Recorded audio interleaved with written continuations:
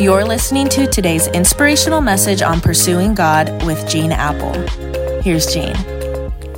Hey, happy Wednesday. You know, in this exciting time in Eastside's history, we're looking at Abraham's life and story and how it teaches us that God can do the impossible and will often call you to do the impractical. You see, Abraham had to decide, you and I have to decide if we're going to trust God or not with our lives and maybe sometimes what seems impractical. God comes to Abraham with this crazy promise that he and his wife Sarah would have a child in their old age and their descendants would be as numerous as the stars in the sky and all the world would be blessed through their family. And Abraham's like, I'm old. My wife is barren. This makes no sense. But God is saying, I know this is ridiculous. That's why I'm choosing you. I want to start a family through you. In fact, you're going to have to wait another 25 years for that child. But if you trust me in the impractical, I will do the impossible. And all people on earth will one day be blessed through you.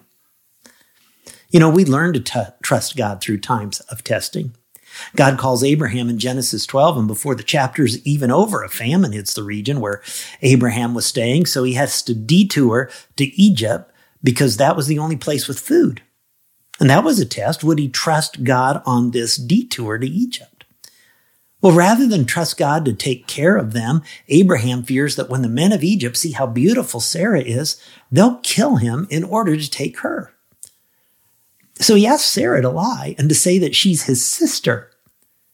He continues to struggle and fail as he waits for God's promise. After a few years, God still hasn't given him a son, and he grows impatient waiting for the child that God had promised. So Sarah comes up with a plan and tells him to sleep with Hagar, the house servant. She can bear the child, and they'll build the family through her. Well, Abraham agrees. I don't know what in the world he was thinking, guys, but his life helps us feel better about our own unfinished story, right? We learn to trust God through trials and testing, even when we screw up.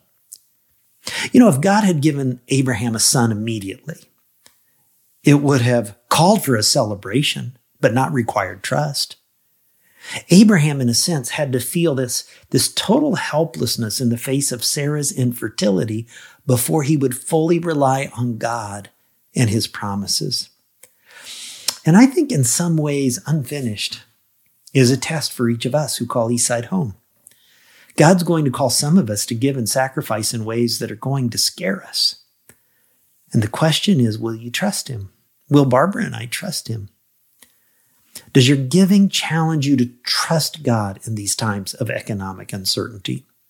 Some of you are going to be challenged to take your first step to trust God in this area of generosity for the first time in your life.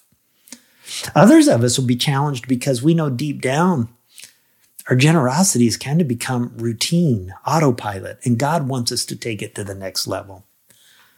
Sometimes it's easy to say, well, if I had more money, then I'd be more generous.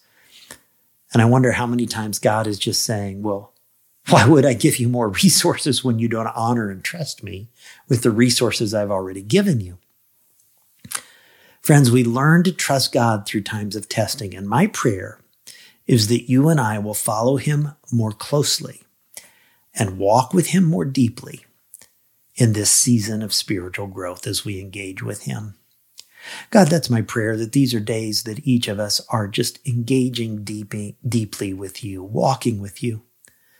And we know sometimes it feels like you're calling us to do things that make no sense, that seem impractical as you did to Abraham. And yet that's when you're able to do the impossible. And so God, build our faith.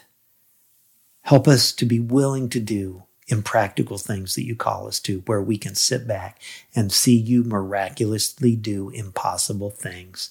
And we ask it in Jesus' name. Amen. Have a great Wednesday. See you tomorrow. You're listening to today's inspirational message on pursuing God with Gene Apple.